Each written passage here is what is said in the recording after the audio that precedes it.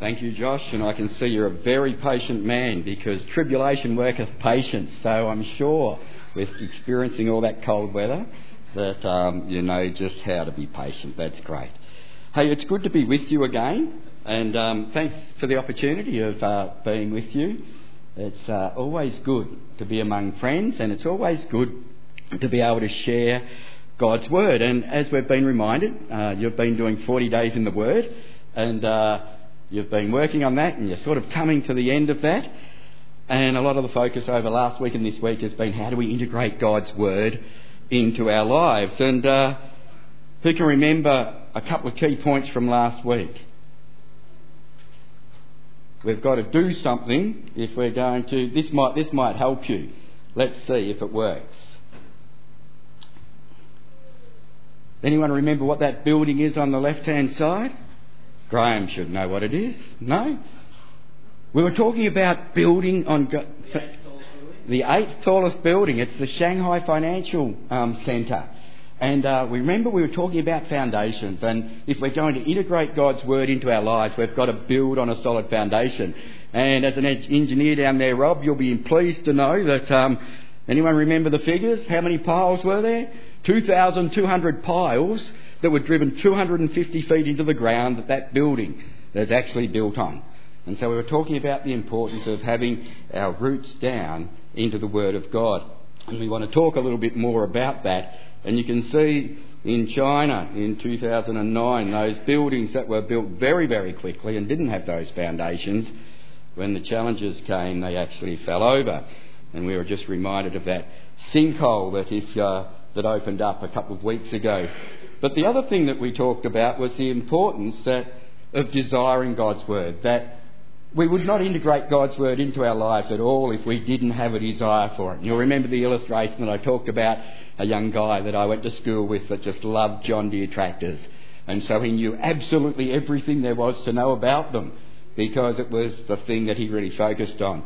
If you're a petrol head, I don't know, are you a petrol head, Kenny? You know what's happening today? A few thousand K, a couple of thousand K to the north. I know that if you're into cars, well, you'll know everything, won't you, about them? And it won't be too hard to get home and watch and see who's winning. Just be careful if you don't drive well, you know what happens, as we saw on Saturday afternoon. I won't say what type of car that it was that was being driven at that time, but I prefer Holden, so you'll remember what sort of car was being driven.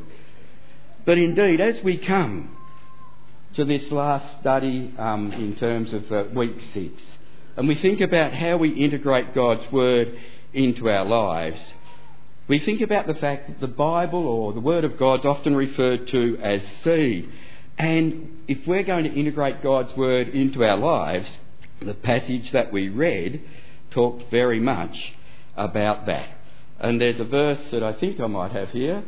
No, we'll go back one. But how do I integrate God's Word into our lives? Well, we've got to grow through it, as Jesus told this parable about the soils. It's often called the parable of the sower, isn't it? But it's really nothing to do with the sower. It's all to do with the types of soil. So it should be called the parable of the soils. And as we think about this, Jesus gave a direct interpretation and said, well, it was about how people responded to God's Word and whether they became followers of His.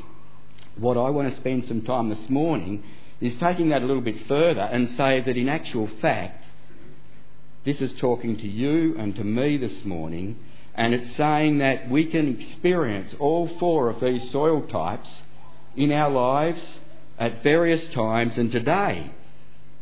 There might be part of our life that we're receptive to God's Word, and there might be another part of our life that's not receptive to God's Word. And so what this actually represents, this parable as we work through it, is our response to God's Word today and what that means for you and I. And so as we think about our responses are determined by our attitude, and our attitude is determined by our mind. So I want us to think this morning about our thinking, about our mindset. You've heard that word before, haven't you? If I showed you that picture of a young woman looking to the left, and you can see that, can't you? Yeah? How many of you can see a young woman looking to the left? Put up your hand. Yes? How many can see an old woman looking down? We've just got 3 or 4. If I show you that picture, you'll say that that's an old woman looking down, won't you? Okay, so you can see that. If I show you that, can you see an old woman looking down? How many can see an old woman looking down? Now, isn't it interesting? When I showed you that first picture, the first time, there would have been 90% of you here saw the young woman. When I showed you it the second time, there would have been about 90% of you saw the old woman. We weren't playing tricks, but it was just a mindset. It was the grid through which you viewed that picture that determined what you actually saw. And so you see, our mindset when we come to the Word of God determines how we'll respond to the Word of God. If I think that P-platers drive fast, if I'm driving along the road and I see an accident and it's actually the car's got a P-plate in it, what am I going to say? P-platers again driving too fast, aren't I? Because that's my preconception. That's my mindset. And so our mindset determines how we will react. If you're sitting there at the moment saying, listen, I've been at this for 6 weeks, I've heard all this before, there's nothing new, well then you probably won't get too much out of today. But if you're there saying, well, this is interesting, okay, I'm open to be able to hear what God wants to say to me, well then I'll probably see some things and hear some things that I haven't heard before. And so the first one is the hardened soil. So we want God to open my eyes, as you can see, and you've had up here, that I might see wonderful things in your law. That needs to be our attitude as we come this morning. So if we think about the soils, and I said it was really about our mindsets, this first soil represents a closed mind. A mind that is so hard that the seed falls on it, the birds come along, take it, and it just will not sink in. You know, sometimes we don't give God a chance to talk to us. We've spent the last 6 weeks, we've been in groups, we've read God's Word, but if I'm doing something that God's Word says that I shouldn't, I might be going with a boy or a girl that perhaps doesn't share the same values, but I really like that person, and yet God's Word encourages me to go with someone that shares the same values, but I just don't hear it. Even though I'm reading God's Word, even though I'm in Bible study, even though I'm in church, it just does not sink in. You know, some time ago I had a friend who'd been married for many years, and I served alongside him in a church. A lovely wife, 2 children, and he came to the point of deciding to leave his wife and children for another man. And I can remember just being absolutely broken, and I can remember going and sitting with him and saying, you know, what's going on? And he said, no, it's okay. I said, but what about what God's Word says about leaving your wife? And he said, Keith, he said, I'm as close to God now as I ever have been, as I was when I was married to my wife. And I just remember being numb. I really didn't know what to say. But it was the classic for me of a closed mind. It was this sense of being able to believe something that just wasn't true because that's what he wanted to choose to believe. You know, we can be like that. We can be narrow-minded and hard-minded. We can be not open to grappling with new things. You know, it may be a sin that you have struggled with all your life. It may be a relationship that you're aware of that you should not be dabbling with. And yet, you're refusing to allow God's word to interact with you. Oh, in other parts of your life, it's open and God's able to interact. But on this particular issue, God's word is making no impact. In 1 Timothy 4 and verse 2, it says, the Spirit clearly says that in latter times some will abandon the faith and follow deceiving spirits and things taught by demons. Such teachings come through hypocritical liars whose consciences have been seared as with a hot iron.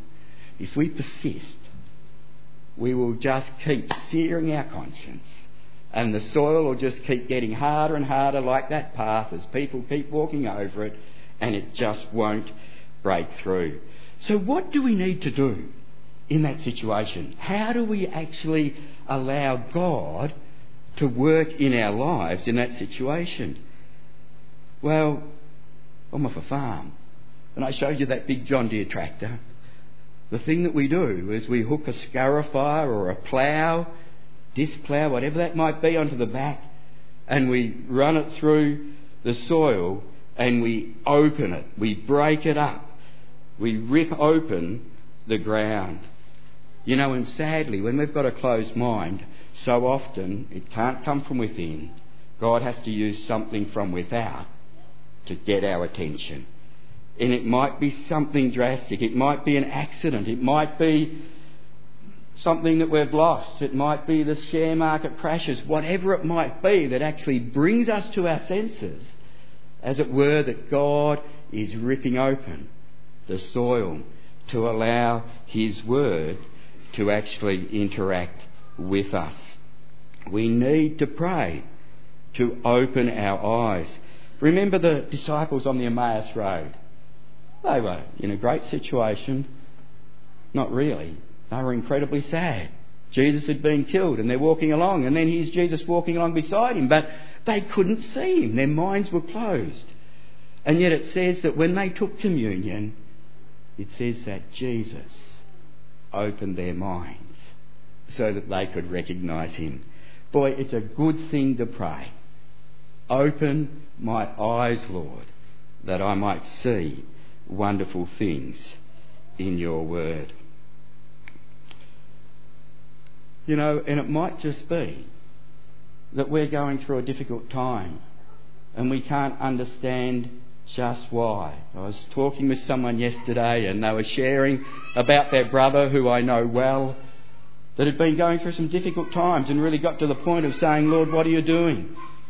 He'd had a heart attack. He'd had a couple of hips replaced.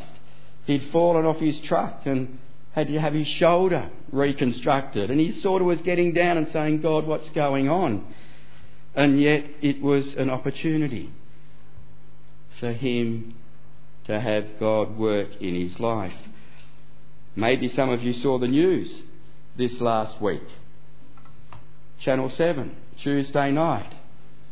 So as a friend of ours, she lost her foot in an accident up in Sydney, an amputee. She's actually part of a research project getting the most out of prosthesis with Melbourne University at the moment. But one of the things that she said in that interview, if you saw it on the news, she said, in many ways, I wouldn't change the situation because it's taught me so much about myself. Can I encourage you that if you're going through a challenging and a difficult time, that may be just like the scarifier, the plough, that God's using. Like Peter said, consider it pure joy when you face trials of many kinds, because you know the testing of your faith brings forth, as it were, gold in our lives. Can I encourage us in those various situations to have our minds open? What's the second thing? The second soil. If the first soil represents our closed mind, the second soil, the shallow soil, represents a superficial mind. We can be very superficial sometimes, can't we? Jesus said This refers to someone who hears God's word, receives it with joy, but since it has no root, it only lasts a short time. When a bit of trouble or difficulty comes, they quickly fall away. How many of you have one of these? Did you know that you have access to pretty much the total world's knowledge in your pocket with this thing? But how many of us use it just for Facebook to send pictures of cats around to each other? Could we be anything more superficial for using the ability and the knowledge that's available to us? What do we have here? How many of us have one of these? We have access to the knowledge of Jesus Christ, of God, at our fingertips. And how many of us just use it to quickly read something as we race out the door and not access the resources that we have in Jesus Christ? We can be superficial, can't we? We hear a fantastic sermon, but by the time we get to the car park, we've forgotten it and we're on to the next thing. What were we going to do this afternoon? Or what were we going to have for lunch? So what do we need to do if we're not going to be superficial? If we want God's word to take root and mature in my life, the thing that we need to do is to make time for God's word.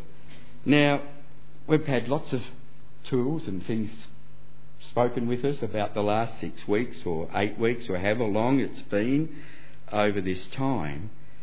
What I want to spend some time on, though, is that it's the time that we spend with each other, with other people interacting with God's word, that's most critical in helping us not to be superficial in our thinking and in our response to God's word. Paul said, I pray, Colossians 3, that you may be rooted and established in love, so that you may have power together with all the saints to grasp how deep and long and wide is the love of God. Matthew 22:37, love the Lord your God with all your soul and all your strength and all your mind, and love your neighbour as yourself. How many people say that they've got a great relationship with God, they know God's word really well, and yet they can't get on with people? Or they've got a broken relationship with their husband or wife, or with their children, or with some other member of the family, that something happened and they just will not forgive them, and that's just there all the time. My relationship with God is fantastic, and yet not here. What does John say? He says, if we say that we love God and don't love our brother, we're a liar. The point that I'm wanting to make, that if we're going to mature and not be superficial in our relationship with God, our relationships with each other must mature. If we don't have deep relationships with each other, with other people, other believers, then we probably don't have much of a relationship with God. I've become a grandpa this year. Isn't she wonderful? What's the point? I have no expectation that little Jemima is just going to mature on her own. That's fantastic. We can give some food there and, she'll be right. No. We have every expectation, don't we? That she'll be loved, that she'll be cared for, she'll be carried, her nappies will be changed. Everything will be done for her for a long time so that she can grow and mature. And yet sometimes we have the expectation of young believers amongst us that, well, that's okay. Here's a Bible and here's some things to study and here's some great tools to be able to memorise God's word. It doesn't work like that. It's just the same. We've got to care for each other. We've got to look after each other. We've got to come alongside each other and say that's not the way to do it. How are things really going? If we're going to expect that we will mature in our faith in God. If we're not going to have a superficial reaction, a superficial mind to the things of God, then we need to spend time together in God's Word. Not just time by ourselves. We've got to spend time together. We need to be in church.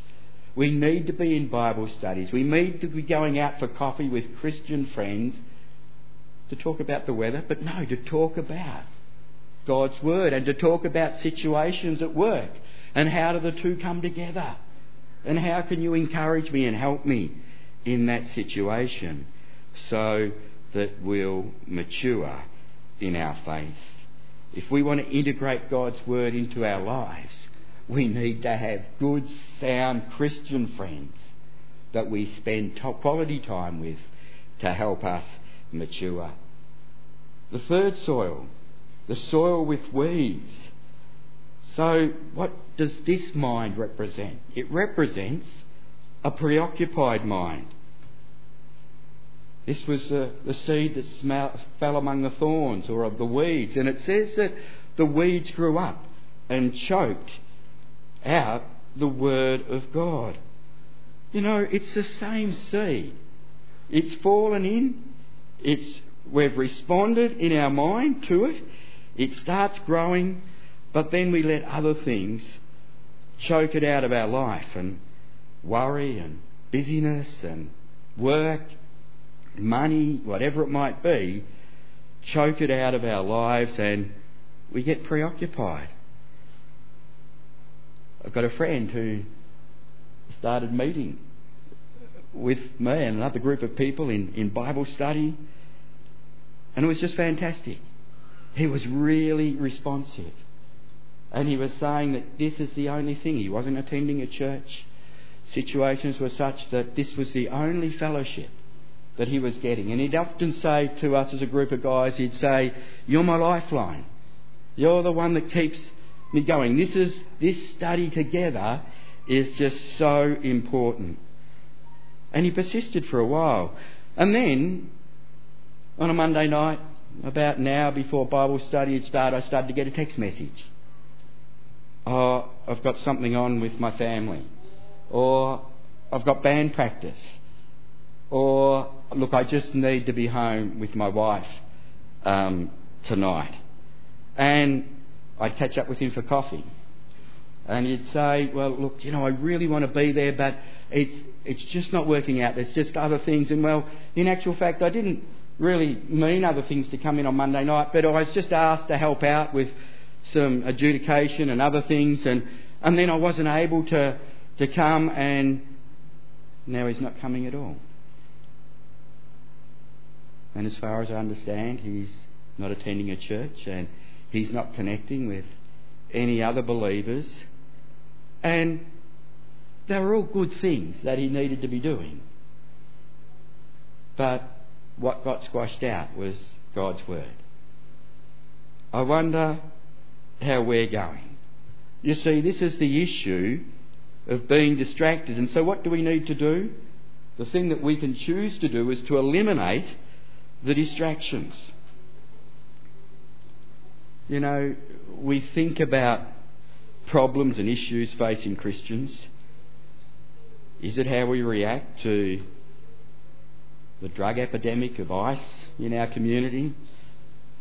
Is it how we react to the refugee crisis that is occurring in the world today? Is it something that's really wicked and evil? I don't believe so. I think the biggest challenge that we face as believers is busyness. Is just being preoccupied with so many things. Again, these things. Have you seen the ad on telly where the dad comes home from work and mum comes with the basket and says, "Okay, we'll collect up all items and we'll just have family time around the table.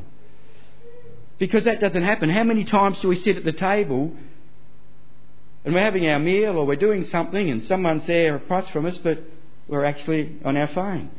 How many people, when they go out for a date, sit opposite each other looking at their mobile phones? It's true, isn't it?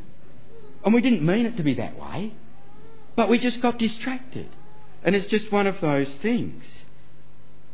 You see, we don't have time for what's most important. You've perhaps heard this illustration before, but let me read it to you. It's a lecturer at Harvard. He's standing in front of a group of high-powered overachievers and he says, "Okay, it's time for a quiz." So he pulled out a big wide-mouthed jar, set it on the table here in front of him, and then he produced a dozen fist-sized rocks, and he carefully put all of these dozen rocks right in, filled it right up to the top. And when the jar was filled, he said, "Is the jar full?" And of course his students said, "Yeah, it's full." He said, "Really?" And he reached under the table and he pulled out a bucket of gravel. And he poured some gravel in, shook it in, it went in around the big rocks. Then he smiled and he asked the group once more, "Is the jar full?" And what did they say? They were onto him by this time. "Probably not."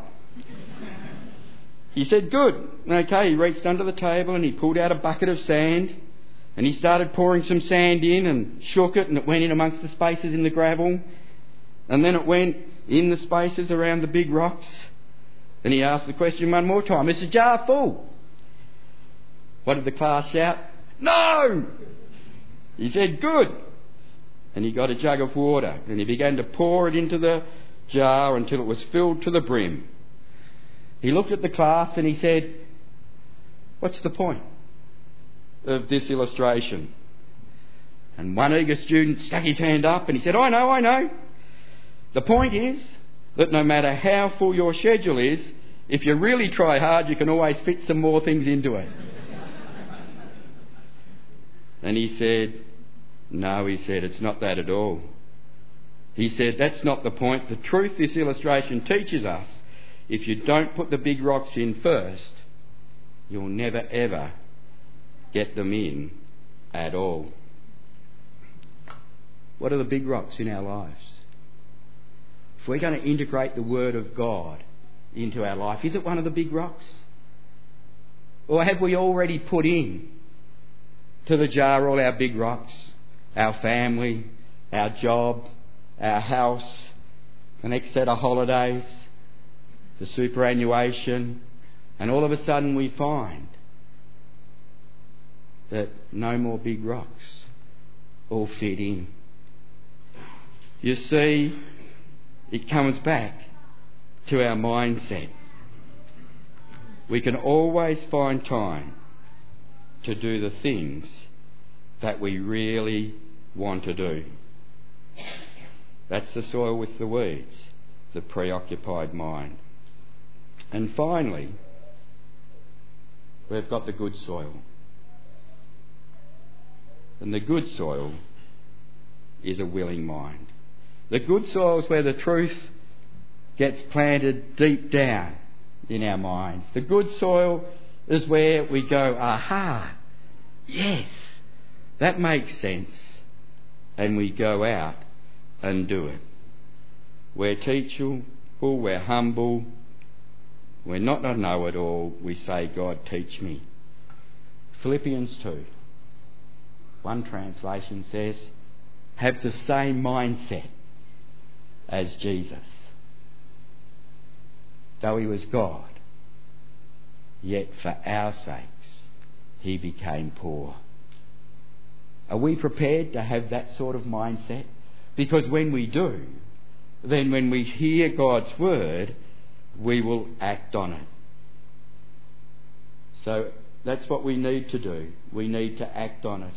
Don't just listen and deceive ourselves. Do what it says. And we know what that illustration refers to, don't we?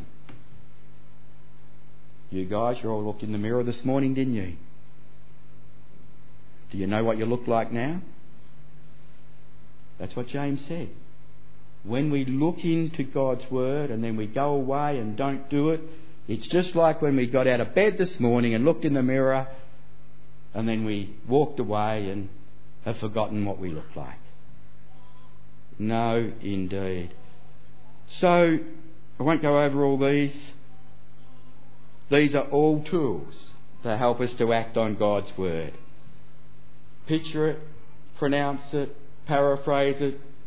I've got my book, when we did it a couple of years ago, that helps personalise it, probe it. Anyone memorise what the space pets means? No? It's hard, isn't it? I can't remember it. So I wrote them down. But it is interesting. Is there a sin to confess? Is there a promise to claim? Is there an attitude to change? Is there a command to obey? Is there an example to follow? Is there a prayer to pray? Is there an error to avoid? A truth to believe? Something to praise God for? You know, the most important thing that I've been taught when you have a conversation with someone, not that I follow it, is to listen. And if you've got to talk, ask a question. Ask a question. How many of us, me included, I'm having a conversation with you, but I'm already thinking about what I'm going to ask you or what I'm going to say to you, rather than actually hearing what you're saying. You see, and we often come to God's Word like that. I've got to read this, okay, but I'm already on to the next thing of where I'm going to be, as opposed to stopping and saying, okay, asking the Word a question. Heather and I have had discussions about this a little bit. We heard someone, you might have heard them too, at Belgrave Heights, talking about being the MC in the conversation. Do you remember that at all? That was just at the start of this year. And the MC means is that you ask someone an M question. What do you mean by that? So someone's pontificating on about some situation and you say, well, what do you mean by that? And they have to stop and they have to rephrase it, don't they? And then they come up with some amazing, answer or whatever it might be, or something that you don't agree with. Instead of saying, I don't agree with it, you ask them a C question. You say, how did you come to that conclusion? And listen.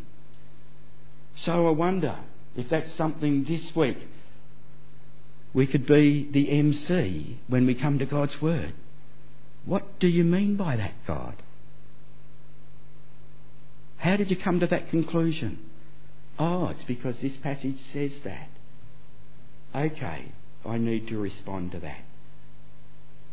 So when we think about coming to a conversation with someone, even this morning, practice it.